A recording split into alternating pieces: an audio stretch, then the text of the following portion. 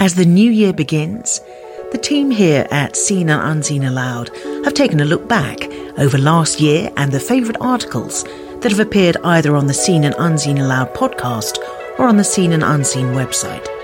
Sit back and enjoy a curated stroll down memory lane and see if we've chosen your top picks.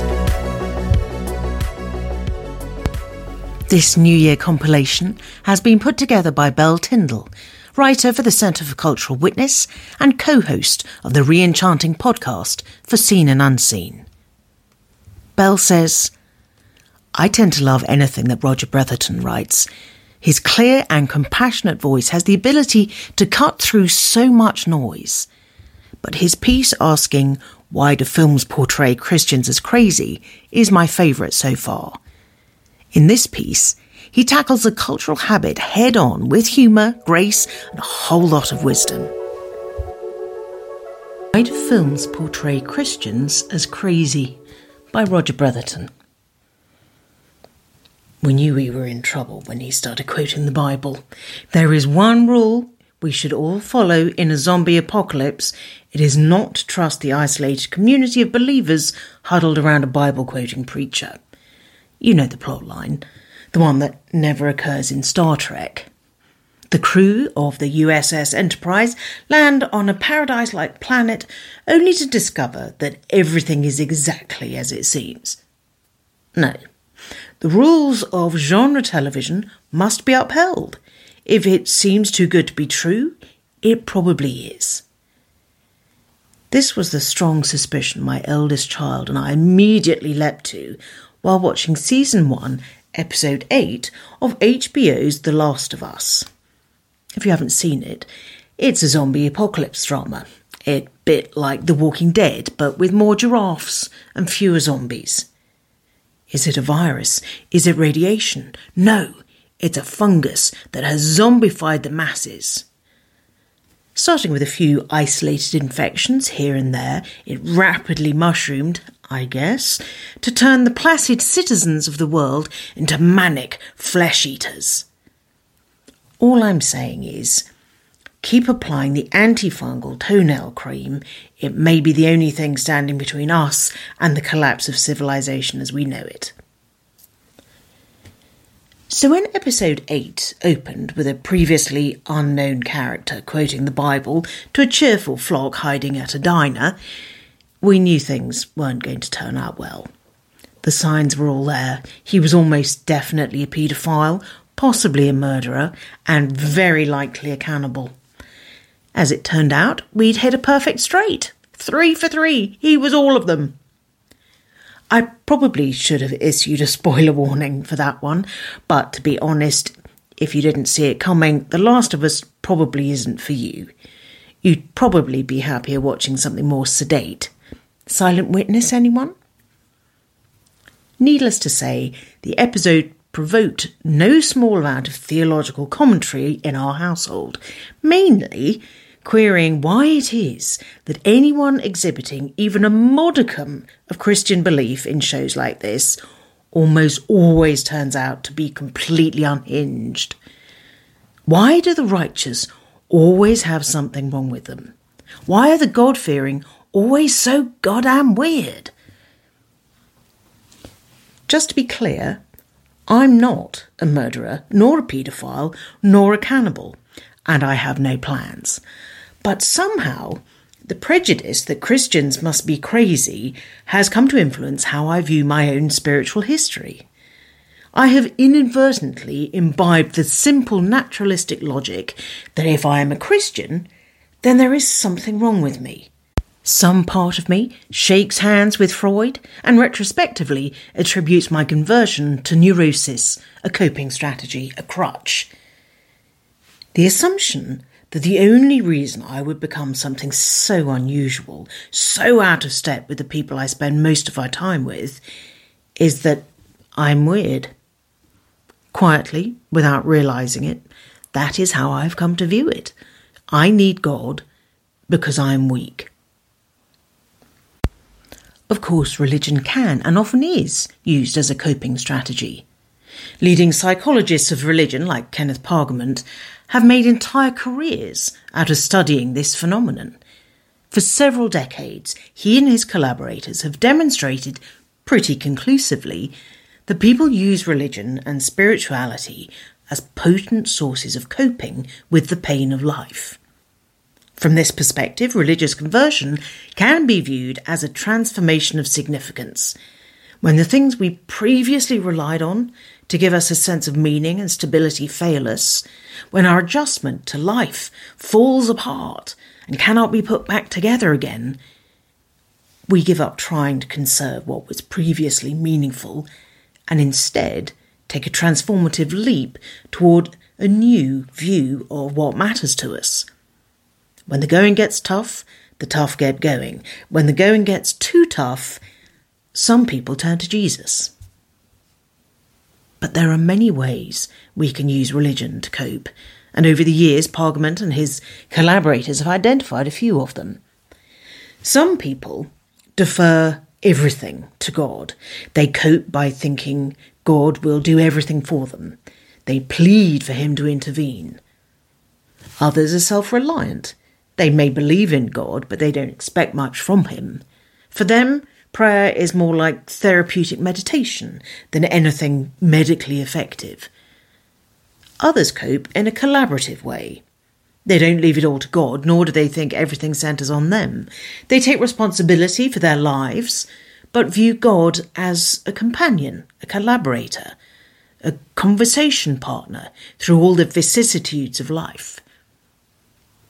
It probably comes as no surprise that in studies of religious people dealing with chronic illness, these styles of coping significantly predict prognosis over time.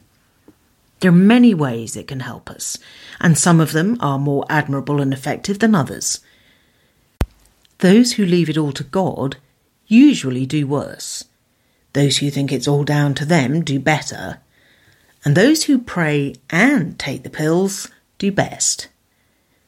Coping with a painful and bewildering world is undoubtedly one of the benefits of religious belief. It's one of the things it does for us. But it is not what religion is at its core. It may be a function of belief, but not its essence. As a 12-year-old boy, lurking at the back of an old Methodist church, waiting in silence for the possibility of something sacred to be unconcealed, I was not the kind of child anyone at school would ever admire. Lonely, bullied, ignored, relegated to the corner of the playground reserved for the outcasts and untouchables. The overly sensitive gay kid, the boorish tractor enthusiast, and the Dungeons and Dragons players. When I revisit the moment of my first truly transcendent and mystical experience of God, it's tempting to write it off as an imaginative invention designed to anaesthetise the pain of social exclusion. I needed it to be true, so I made it up.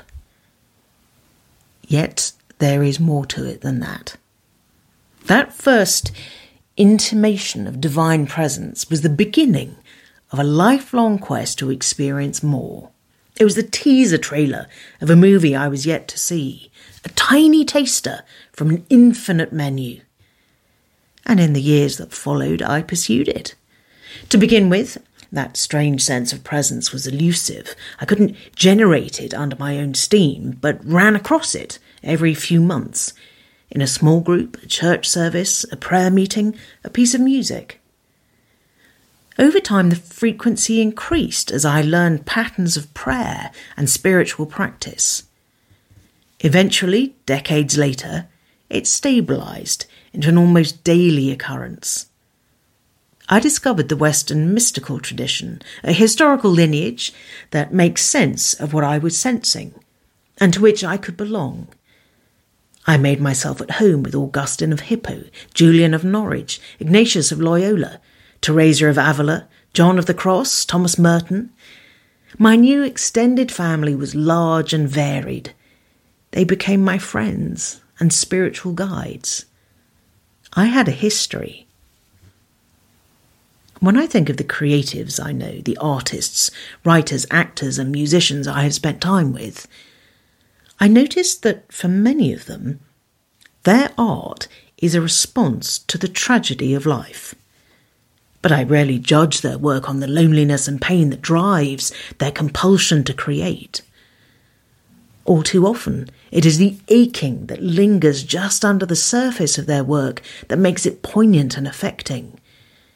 It is not just the beauty of what they create that moves me to tears. It's the heartbreak out of which it is composed.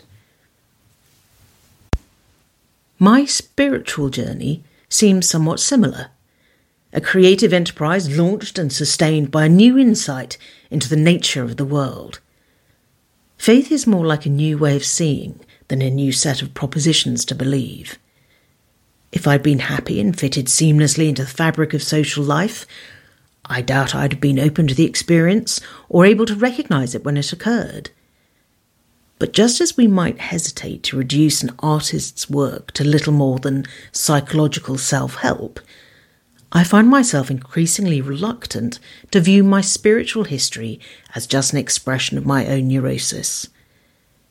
There is another way to tell the story, one that emphasises not so much the problems that drove me to God, but the presence that drew me to him. There is more to the story than my own neediness, and in the final analysis, when the zombie apocalypse comes, at least I have retained sufficient sanity to avoid the guy with the Bible.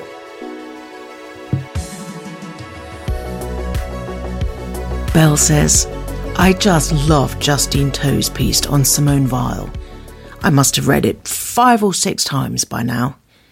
80 years after Weil's death, Justine brings her wisdom back into sharp focus. In many ways, our attention is the final frontier. Our thoughts are a currency in and of themselves. And I think that's why I found Justine's article to be such a breath of fresh air.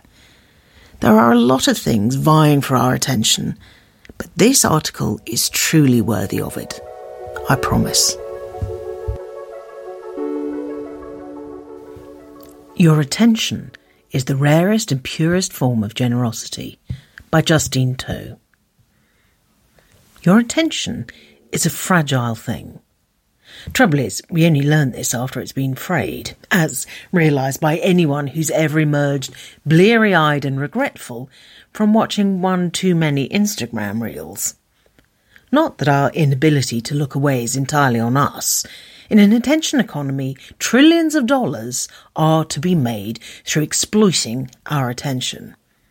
It's why some, like social critic Matthew Crawford, call upon us to preserve the attentional commons by treating attention as a public good, like fresh air and clean water. His point: let's use the not-so-renewable resource of our attention wisely. Be careful about what you pay attention to. If you struggle with sustained focus, and given corporate assaults upon it daily, how could you not, then it's even more vital that you, attend to the life and work of Simone Weil. The French philosopher, labour activist and not quite Catholic mystic wrote passionately about the importance of attention and even the miracle of its occurrence when directed deeply and lovingly towards another person.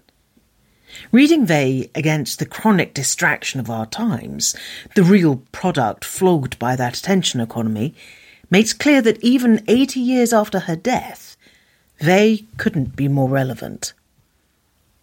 Weil's life was short and difficult, often by choice. She grew up the younger sister of math prodigy André Weil in a comfortably middle-class, non-observant Jewish family in Paris. She had a first-rate education that set her up for a fairly cushy life as a teacher.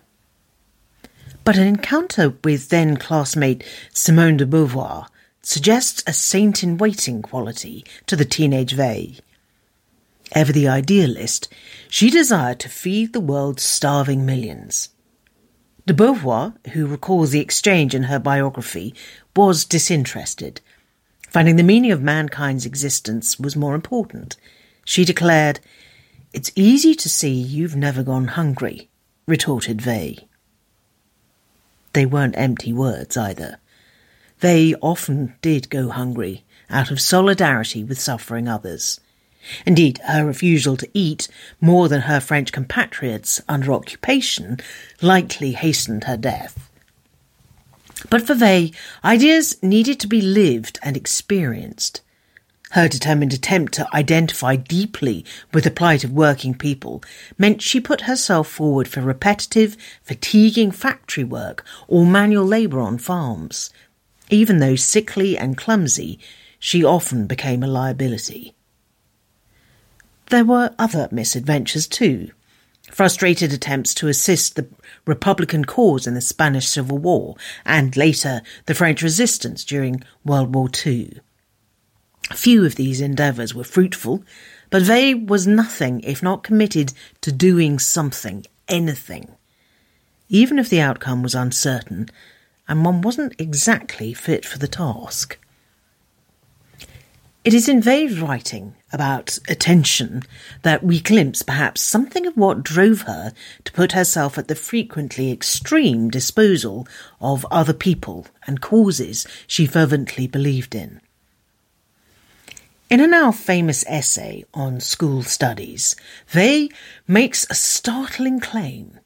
The point of school is to teach us to pray, by which she meant to attend deeply to whatever is before you.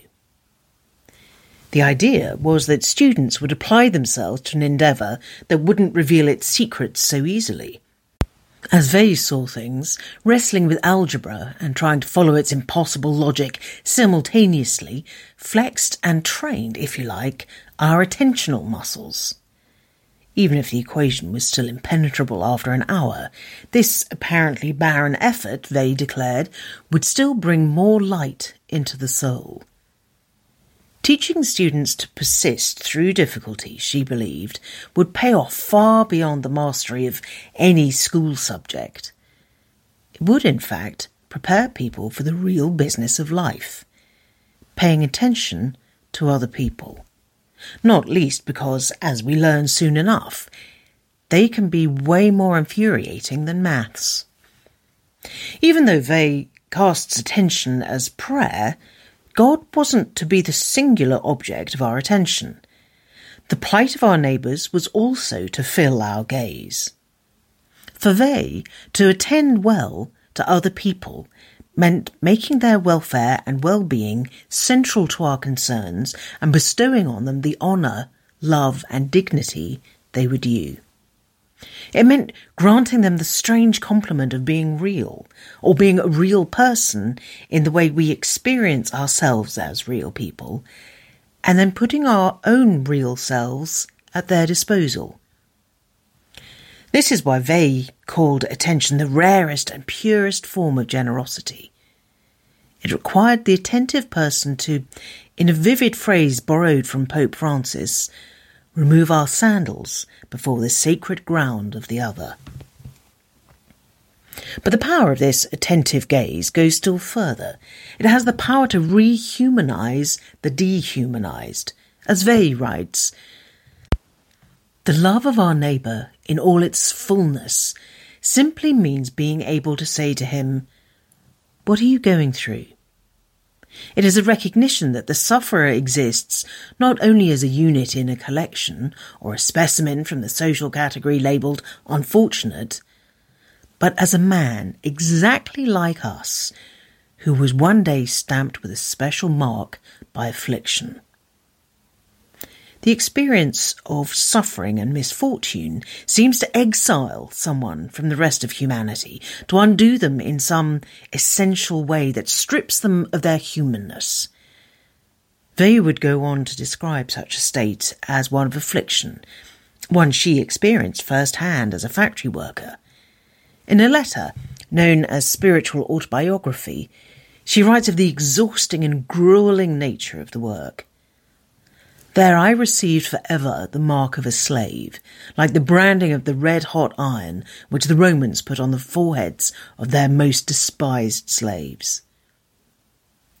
Affliction, then, is the person reduced to a thing by the experience of suffering and oppression. But here is the transformative power of attention. It is precisely what enables someone to recognise that the afflicted other is a person exactly like us. Take, for instance, Weil's reading of Jesus' parable of the Good Samaritan, a tale perhaps broadly familiar to some. It describes an act of unexpected and radical compassion by a Samaritan, a social and ethnic outsider, to a Jewish man robbed and left for dead. Christian commentators often pay close attention to the attentive care the Samaritan shows to the beaten man. For them, the true test of the Samaritan's neighbourliness. But Wey has a different focus. For her, the critical moral act was the fact that the Samaritan paid attention. He stopped and looked at the man who had become less of a man, and nonetheless gave his attention all the same to this humanity which is absent.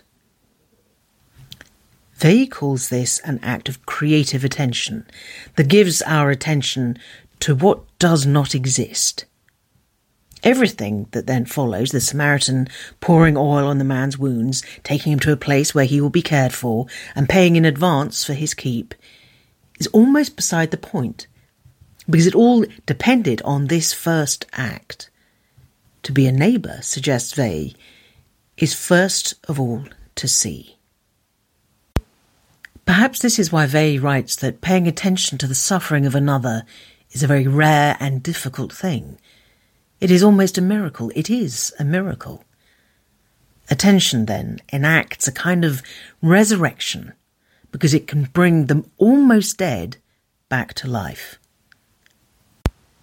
The power of paying attention is that it can transform a lump of anonymous, misshapen flesh lying by the side of the road into the other person who is exactly like us, the other person who is as real as we are, the person who requires from us all the compassion we would wish to be shown if we were set upon by robbers on a lonely road. We've travelled a long way from where we started, with our difficulty focusing in an age of distraction and the all-too-familiar experience of giving our attention, which, as Wey has taught us, also means giving ourselves to things that don't always deserve it. But our own travails with attention have much to learn from Wey's account of the moral, political and spiritual charge of attention.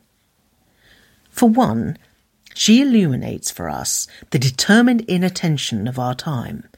Our entire attention economy is organised around helping us avoid the demands of other people.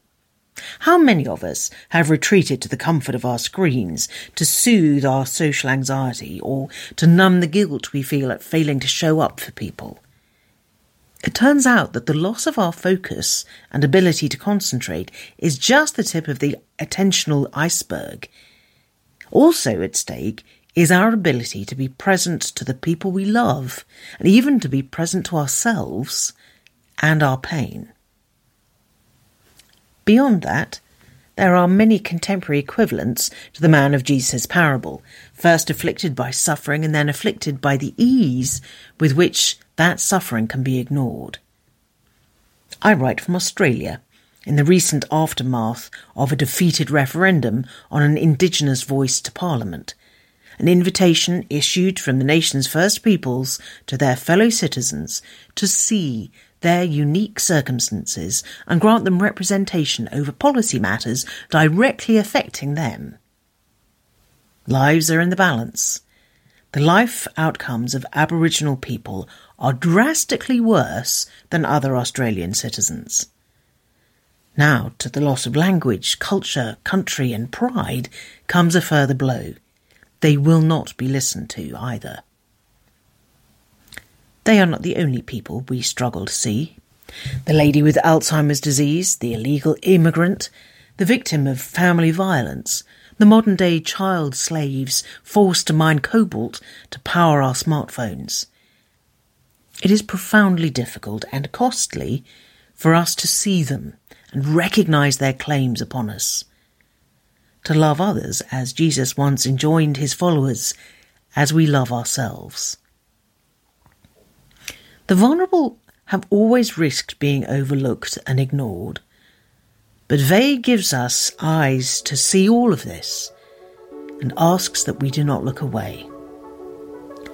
Those who are unhappy have no need for anything in this world, she writes, but people capable of giving them their attention.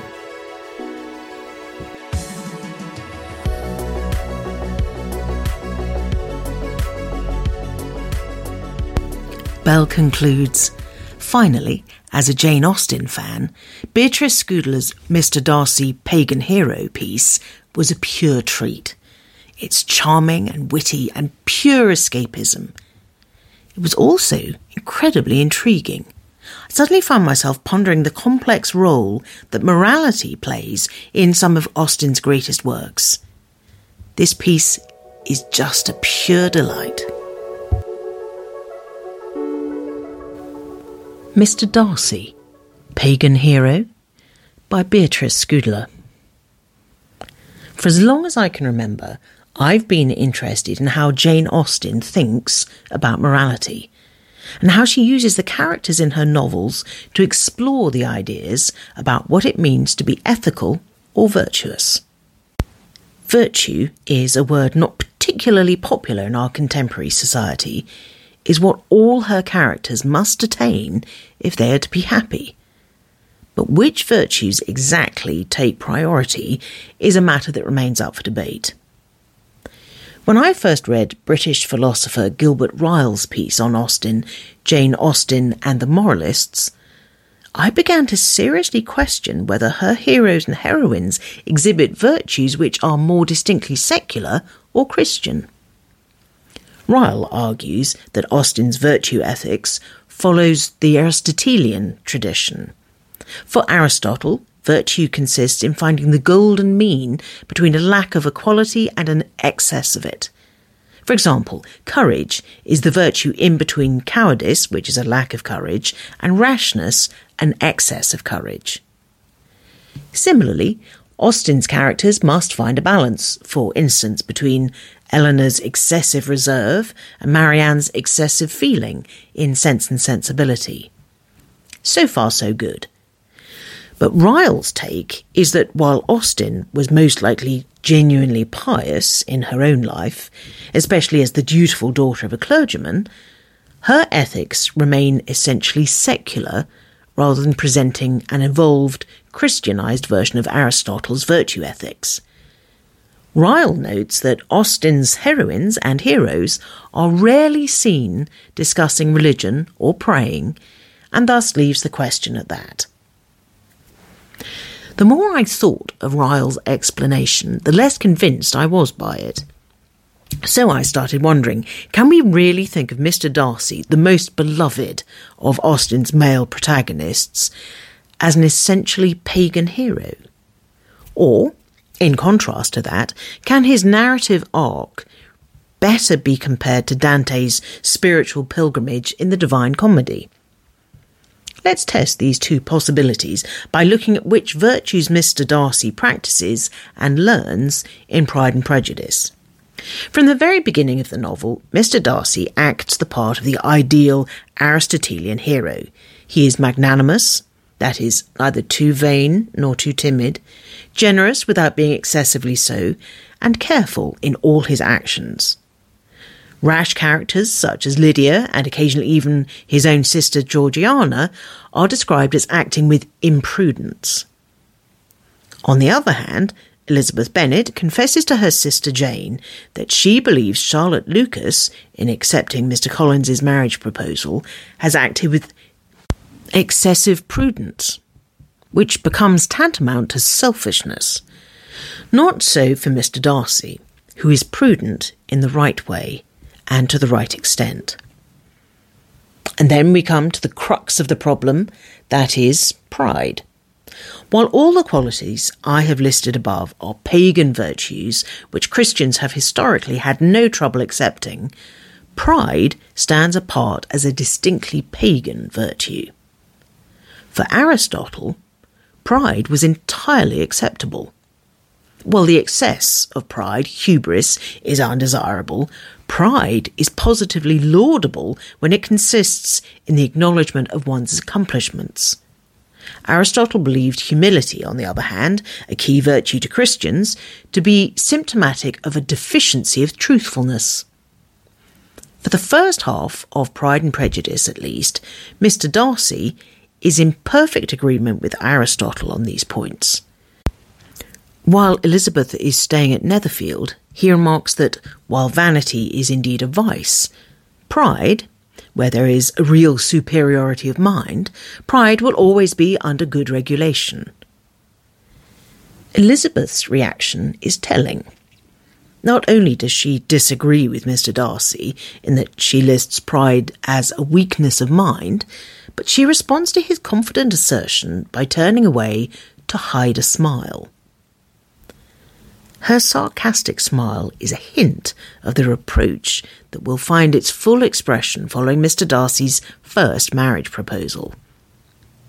After insulting her family and reminding her of his superiority of character and station in life, Mr. Darcy is firmly chastised by Elizabeth, who freely admits that his manner has impressed her with the fullest belief of your arrogance, your conceit, and your selfish disdain of the feelings of others. The entire proposal scene is one of the most elegantly crafted clashes of virtues in fiction. Here is the hero of the story, perfect in every pagan virtue of character, being confronted by the heroine with the truth that he substantially lacks in the one virtue that would distinguish him as Christian: humility. I am struck by how much this proposal scene mirrors Dante's meeting with Beatrice at the very end of Purgatory in the Divine Comedy. Up until this point, Dante has been led through hell and purgatory by Virgil, but, lacking the Christian faith, Virgil cannot enter heaven. Although Virgil has been both father and mother to Dante, who has relied on him unconditionally, by the end of Purgatory, he must leave Dante's side and be surpassed by Beatrice. Virgil's guidance as an impeccable paragon of pagan virtue is simply not sufficient in the final stage of Dante's spiritual growth. Virgil, having silently departed, Dante finally sets eyes on Beatrice, expecting a happy reunion after not seeing her for years following her death. Instead, she is peremptory and unsentimental in her greeting. "Look here, for I am Beatrice. I am." She is reproaching him for not remaining constant to her memory after her death, instead of letting his love for her lead him to a greater love of God, she says. Dante allowed himself to become distracted by worthless intellectual pursuits. Dante feels the bitter savour of her sternness, but he knows that she is right in chiding his intellectual pride. He confesses his past sins, and only then is he truly prepared to enter heaven. Now, if Pride and Prejudice ended with the proposal scene I described, Gilbert Ryle would be correct in suggesting that Austen's characters, or at least her male protagonist, are virtuous in an essentially secular and pagan way. But this is not the case. Instead, exactly what happens to Dante happens to Mr. Darcy. Like Beatrice's chiding, Elizabeth's refusal and scolding lead Darcy to repent and learn humility. By the time Darcy proposes a second time, his attitude has changed entirely. He no longer values pride as the chief indicator of virtue, and thus he has become much more explicitly Christian in his way of exercising virtue. After Elizabeth has accepted his marriage proposal, he confesses to her, "I have been a selfish being all my life, in practice, though not in principle. As a child I was taught what was right, but I was not taught to correct my temper. I was given good principles, but left to follow them in pride and conceit. I was spoiled by my parents, who, though good themselves, allowed, encouraged, almost taught me to be selfish and overbearing, to think meanly of their sense and worth compared with my own. Such I was, and such I might still have been, but for you, dearest, loveliest Elizabeth. What do I not owe you? You taught me a lesson hard indeed at first, but most advantageous. By you, I was properly humbled. Just as Dante was reminded that he must confess and repent of past pride by Beatrice, so Mr. Darcy is properly humbled by Elizabeth. Humility thus becomes central to the resolution of Pride and Prejudice, for without it there could have been no reconciliation between hero and heroine, no marriage at the end. Although Mr. Darcy may not be seen kneeling to pray or declaring his love of God, the deepening of his virtues as a Christian is what ensures the forgiveness of the woman he loves. He may be the perfect pagan hero when the novel begins, but by the end, he becomes the Christian hero we all know and love. Thank you for listening to Seen and Unseen Aloud. We hope you've enjoyed this episode. If so, perhaps there's someone you're in touch with in the new year who might enjoy it too. Maybe you could share it with them. Wherever you are and whatever 2024 looks like for you, from all at Seen and Unseen Aloud, we hope in this new year you discover a world that is greater, more full of meaning and sense than you ever imagined.